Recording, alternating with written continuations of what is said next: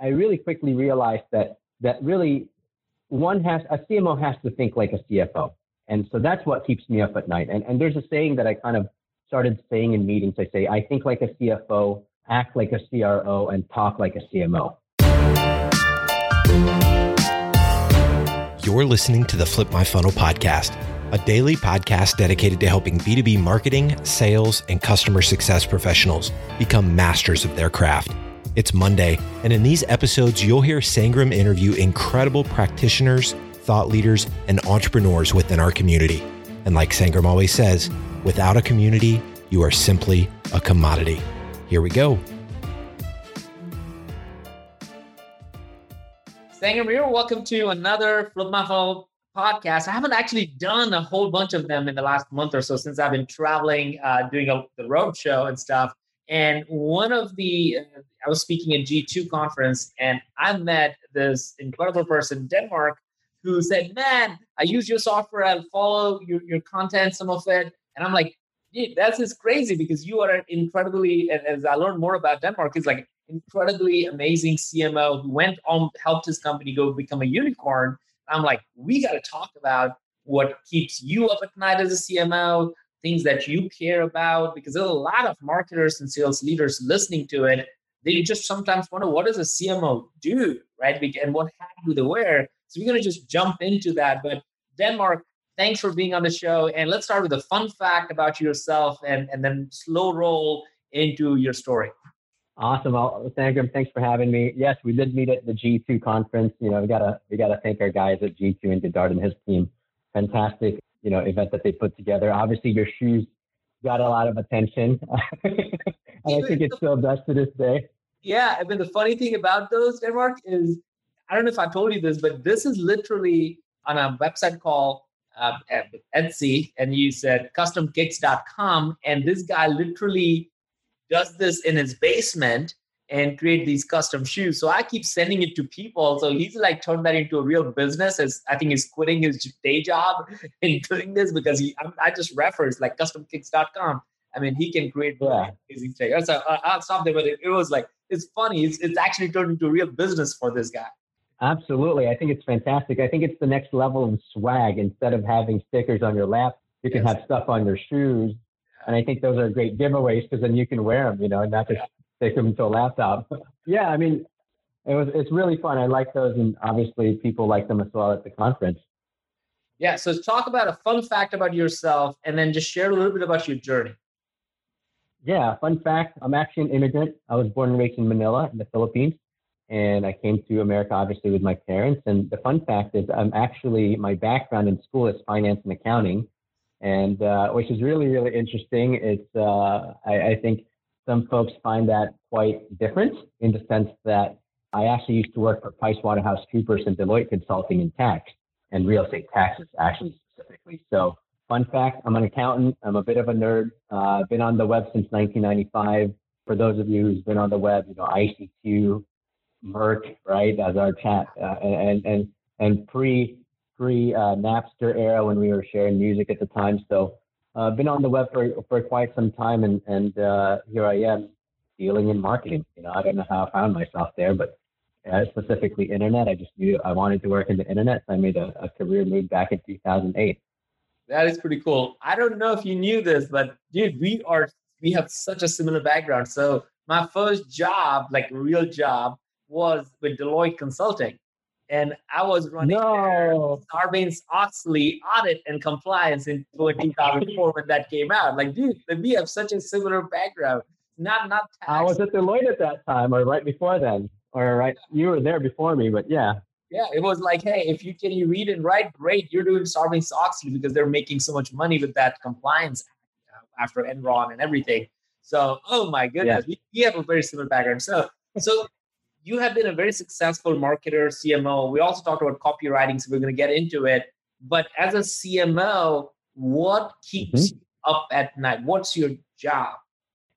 What keeps me as a CMO up at night is essentially pipeline, right? Because as some what I would call money guys, the CFOs of the world, the private equities of the world, the venture capitalists of the world, there's a good saying in that universe, and they say money talks, bullshit blocks, right?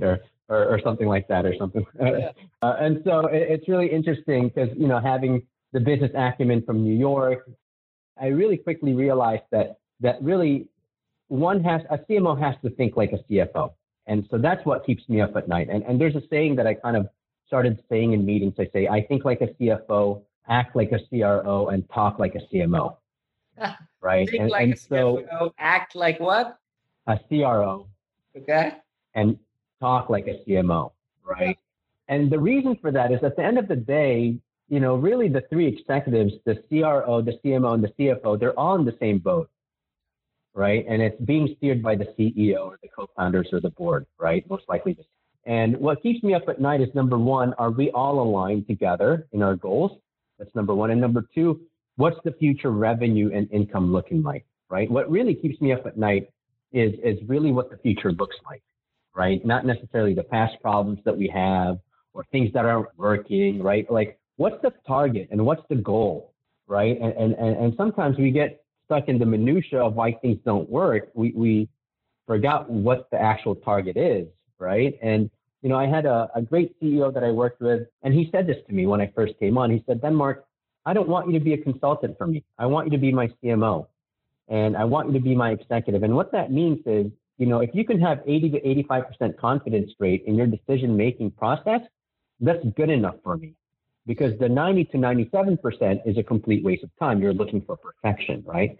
So there's the other portion of that where perfection is an absolute, right? And absolutes is completely, it doesn't even exist in this planet, right? Yeah. So if you have the ability to make decisions on 80 to 85%, obviously that's good. So number one, what keeps me up at night is the future of any organization that I'm with. And within that organization, what that income and revenue looks like. That's really, the income and revenue really is just a scoreboard.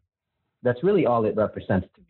It doesn't represent more than the resources and the energy to continue what the organization is trying to do. And each organization is different, right? They have their own goals and they have their own purposes. And some organizations want to sell to a larger organization. Some organizations want to go unicorn status. Some organizations want to stay private. And I don't get in the way of that, right? I actually asked the founders, specifically the co-founders, if there are more than one, why they built the company, right? Because I find that the original idea, the original purpose of why it was built, that to me is pure. And I'm a purist in that sense, right? Of like, what is the goal?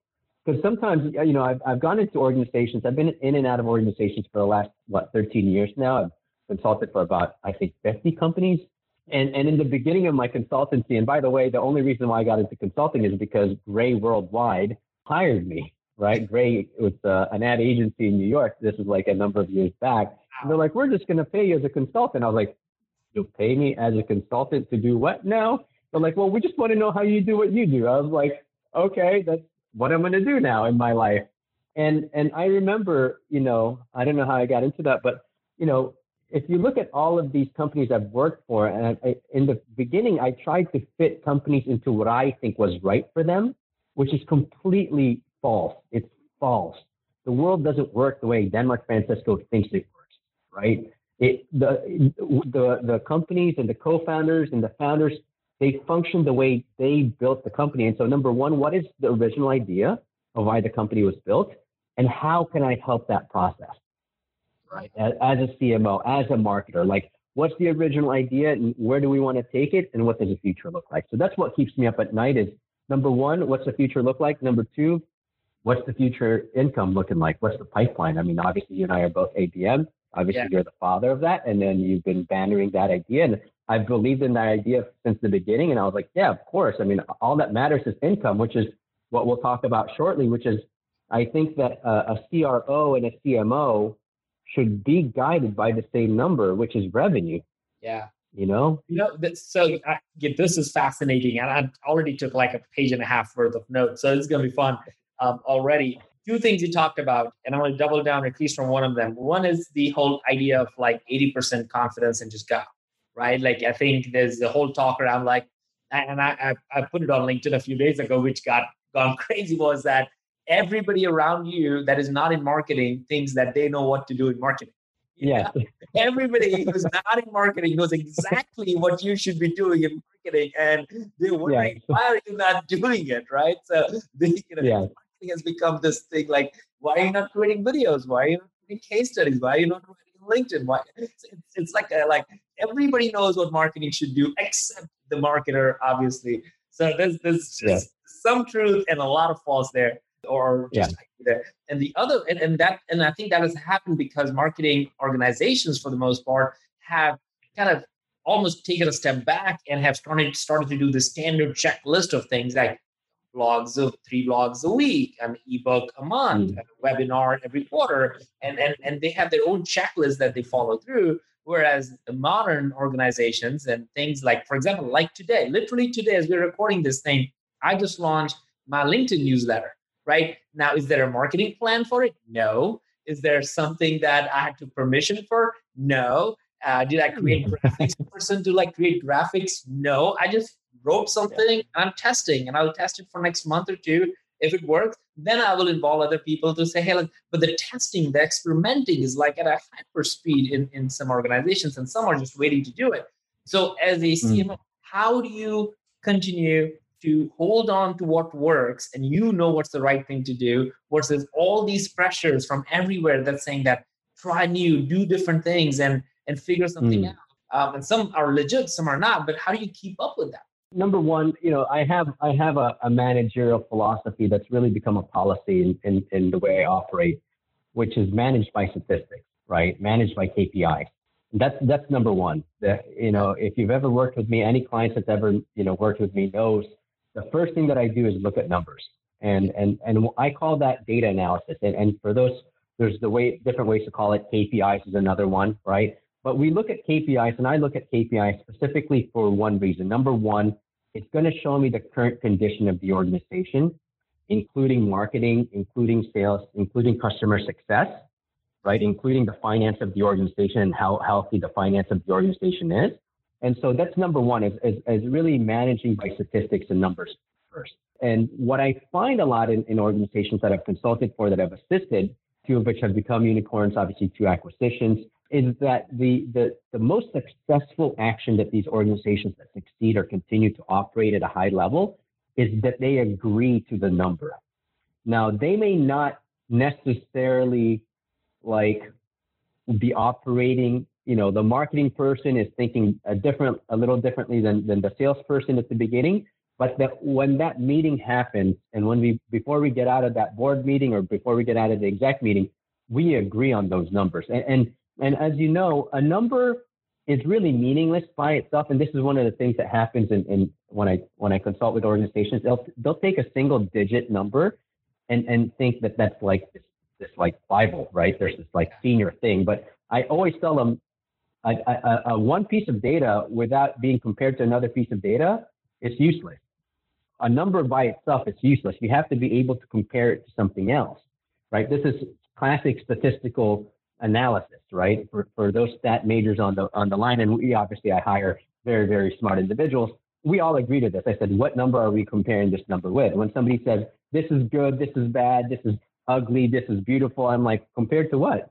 Yeah. What is that compared to? So number one is taking a look at the numbers first to see how the current pipeline is looking, specifically for marketing sanity and sales sanity, how the close won revenue has been, right? And what I come to find a lot is this. In organizations, and you may have this, you may experience it in your career, you have a chart that goes kind of up and down, up and down, up and down, right? Well, that's a psychotic chart, right? And that is a definition of the word psychotic. Somebody or something that's up one day, down the next, up the next, down the next. So I find that I do experience this in organizations, right? Organizations can actually go kind of crazy. They'll try something that they've never done before and forget the rest, right? And this is when this is actually the only reason why I have a job as a consultant. It's because I say, guys, let's look at what's successful, what's causing your successes. In the last 3 years, how have you generated 80% of your revenue, 80-20 rule, right? And I come to find that these quote unquote old things that they've done are no longer being done. They're being abandoned. So to answer your question, right, how do I stay afloat in all of the new ideas? Number one, I don't violate the affluence condition, which is to do things that you've done that works and that you know that works, not new things untried, right? This is actually one of the biggest mistakes that any marketing team, any executive, or any department really does is they forget the old proven ways, or because it's old and it's the ways it's been done, and they start doing things that they've never tried. And I say, guys, let's take a look at the numbers. If it's working, let's keep it, right? And if we need to hire one person to keep it going, or maybe the person that's been there the longest should keep doing that thing. And then let's try to do new things, but do it in a proof of concept phase, maybe 3 to 4 months at a time. And so if the POC fails, it doesn't hurt our numbers, right? And it's a very analytical way and very scientific way, but the art is working with the people to get their agreements on that. Because if I can show them a graph that says, wait, look, 2.5 years ago, you were doing action A, and then right after July, it dropped and it's never recovered. What were you doing at that point? And one for one, it's never failed. I guarantee some action was changed somewhere. So, when you hear of these new ideas from your peers, and yes, other individuals in the company think that they're the best marketers, and that's totally fine. I also think I'm the best customer service person, so it's okay, or the best CFO. So it's fair for everyone. But to answer your question, really is number one, keep the successful actions, double down on those things, even if they're old or it's been the old way of doing something, and then do things on a POC basis to see if it shifts the number up. And if it doesn't, it just didn't work for that company right now. Or maybe we could take a look again at in terms of what we skipped in the idea or execution of the new thing. Yeah, that's really interesting. I always feel like most companies have maybe 1 or 2 things that actually work, but because they get jaded by doing that, they abandon it and try the new squirrel. So for example, I feel like Salesforce, the thing that has worked for them is having this big Dreamforce and the Salesforce One Tour and doing very customer-centric things. And they've done it for the last 20 years. And I've been super successful doing it. The things that, and they didn't do necessarily, now they're doing some podcasts and stuff, but they never make it bigger and more important than Dreamforce, which is kind of their thing. And every company has something that works. Maybe for your company, maybe events is you are just good at it. And it may just come from like Salesforce. That's how Benioff operates. So he wants big, splashy things. He wants to bring thousands of people together. I mean, that's his personality. So it works really well. You already found out figuring out what the founder wants or the CEO wants and replicate that, because we need his or her approval and support, more importantly, to drive it. If they're not excited, things are just not going to work. And even if they work, he or she will always find issues with that. So I love is like figure out what actually works for your organization and just double down on that and keep experimenting on the side. Now, you and I connected on this like obvious point of ABM, and you said, man, deploying ABM was one of the most phenomenal things that helped your company become unicorn and all these things. I'm like, we got to talk. And like Denmark Francisco, who doesn't want to talk to somebody with the name Denmark Francisco? So tell me how did you get into ABM as much as you can? Love for you to share what kind of success have you seen because of, again, no tool, you don't have to mention anything except like what worked for you. Number one, I tell this every company I've ever worked with, every professional I've worked with, I said, I am agnostic when it comes to technology. I'm completely technologically agnostic, platform agnostic. What I'm focused on is problem solving. That's really what I'm focused on. Now, the beautiful thing is tech founders and individuals who have really brilliant minds are thinking, wow, I can actually create a platform, right? This is why the whole SaaS platform has just blown up in the last decade. If you really think about like just the trajectory, right? Everyone's got a platform for something now. And for me, when I go into any organization, I always say, what's the main challenges that you have? And when you and I actually met, and the reason why I came up to you is to actually thank you for creating Terminus, right? If you remember that, I was like, hey man, thanks for creating Terminus. It helped me create a unicorn. It helped this company becoming a unicorn. And he said, well, how did you do that? I think your questions were like, what was some of the tactics that you had? And really what got your ear perked up is how I used it in the upsell phase instead of just the new income phase. And then you were like, well, why did you even do it that way? And I'm going to take a step back. As a CMO, I'm really concerned not only about new bookings, which is the most important part of the job. I'm also concerned about the upsells and the re-signs, right? And this is something that I learned from a gentleman named Mitch Wader. Mitch Wader was the CMO of DigitalOcean, whom I consulted for a long, long time ago. Mitch is very successful. He's now the CMO at Clubhouse.io, and they're taking on Atlassian's business. And Mitch is probably one of the greatest growth hackers I've ever worked with, and he knows this. Because I said, maybe in a different life, him and I would have had our own agency. I said that to him the day that I was walking out of DigitalOcean, and he definitely smiled, and he still continues to be a very good friend of mine. And at DigitalOcean, back in the early days, they're a cloud hosting company. What I quickly realized with Mitch is that he said something so brilliant. He says, the dollar today, if you acquire a customer today, you should be able to continue that, right? And the way we account for that is called churn rate, right? That's really churn, right? That's what we call churn. Now, if you've won a customer in day one, you should be able to win them in day 580, right? And so this is one of the things I thought of as a CMO. It's like, wait a minute, yes, I'm focused about new bookings and lead generation on that level, but I'm also focused on keeping the customers happy and keeping them updated. But I'm also focused about making sure that they re-sign and they buy to continue to buy and buy more.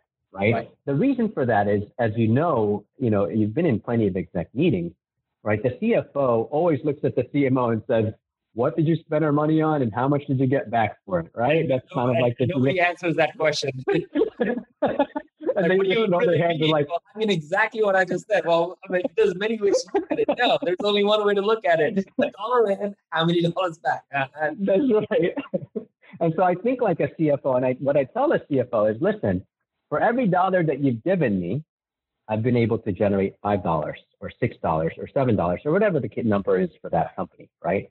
And so where you and I came in and really how I've used ABM is not only for reaching out and what I would call infiltrating, right? A military term, infiltrating companies to take interest in terms of what I'm selling or help sell. That's number one. And that's really, ABM platforms are really, really good at that. Terminus is very good at that. You guys account the back end is all there. But what I started to use it for was for upsell and for customers that needed to be re-signed, right? And the reason for this is this is the insight. I looked in terms of the traffic numbers at a company that I was with. I won't name it who, but obviously it's now a unicorn. And I realized that customers from existing companies, right, started to come to the site. And I said, well, why are they coming to the site? And me being an accountant nerd and I love, I'm just an accounting mind, I guess. I calculated this. I did an ad hoc analysis and I said, why are they coming to the site and what rate are they coming on? And the insight that I had actually came a little bit from e-commerce when I was dealing with e-commerce back in New York, different life. And what I realized with this B2B SaaS platform company that I was helping is that the companies that were coming to the site repetitively, right, they were increasing their visits within the last 3 to 4 months of when they needed to essentially re-sign for the account. Right. And I said, that's interesting, right? Why are they coming to the site at the last 3 to 4 months? Number one, the insight was 3 to 4 months prior to, right? But even greater than that, what gave me the indicator was they were coming to the site heavily in the last month. That was like huge, right? Like multiple people or just? Multiple people, multiple visits from an organization. As you know, there's reverse IP now, right? We've had that for a number of years. So I looked, I was like, why are these folks coming? And number one, I said, well, why are they coming or who are they? And then why are they coming? And what I realized was there were existing customers coming to the site heavily in the last month. And then I progressed even and took the next step. I said, are they coming in the last 2 months? And why? Because I wanted to know why, right? That was the question in my mind. Who was visiting and why? And when I saw that insight, there were 2 things that I concluded. Number one, they were about to churn. So they were looking for a reason to not resign, right? That's number one. And this is an organization problem that not a lot of organizations are trying to figure out right now. They were trying to justify canceling the account or they were trying to justify keeping the account. That was it. And I realized this. I was like, oh, they're coming to the site to see if anything is new, if anything's improved. Are they coming to the site to see if we fixed the problem that they were trying to solve? Yeah. Right. Or do they have like different features or something like that could address the issue that they have been going on. Yeah.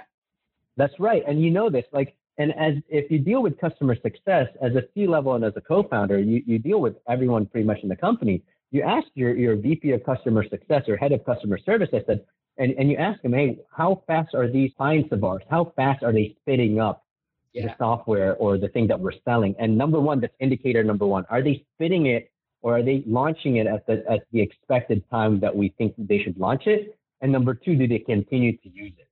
Yeah. Right. So as a CMO, I monitored those things. I got involved in customer success. I got involved in customer support, right? Because I wanted to know, is what I'm selling really valuable? Number one. And number two, are they using it?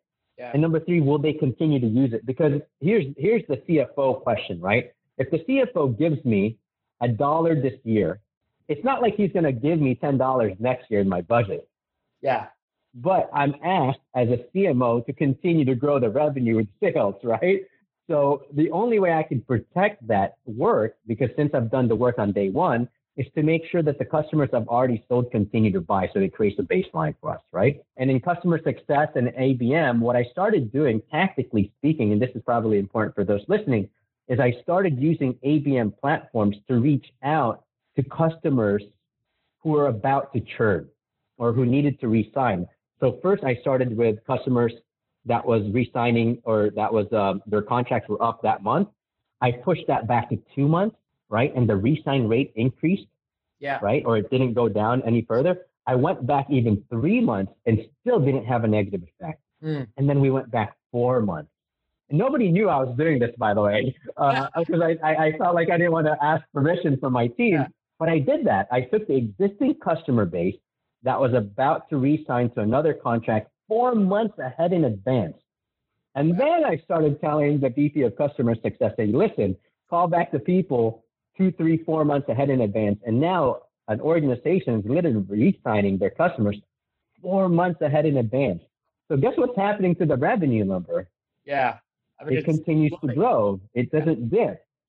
Yeah. Oh man, I love that, dude. This is mind blowing. All right, so let me try to summarize some of the big takeaways, and I want you to share a big challenge with everybody who's listening and trying to figure out, like, all right, what do I do tomorrow? Like a little bit practical around those things.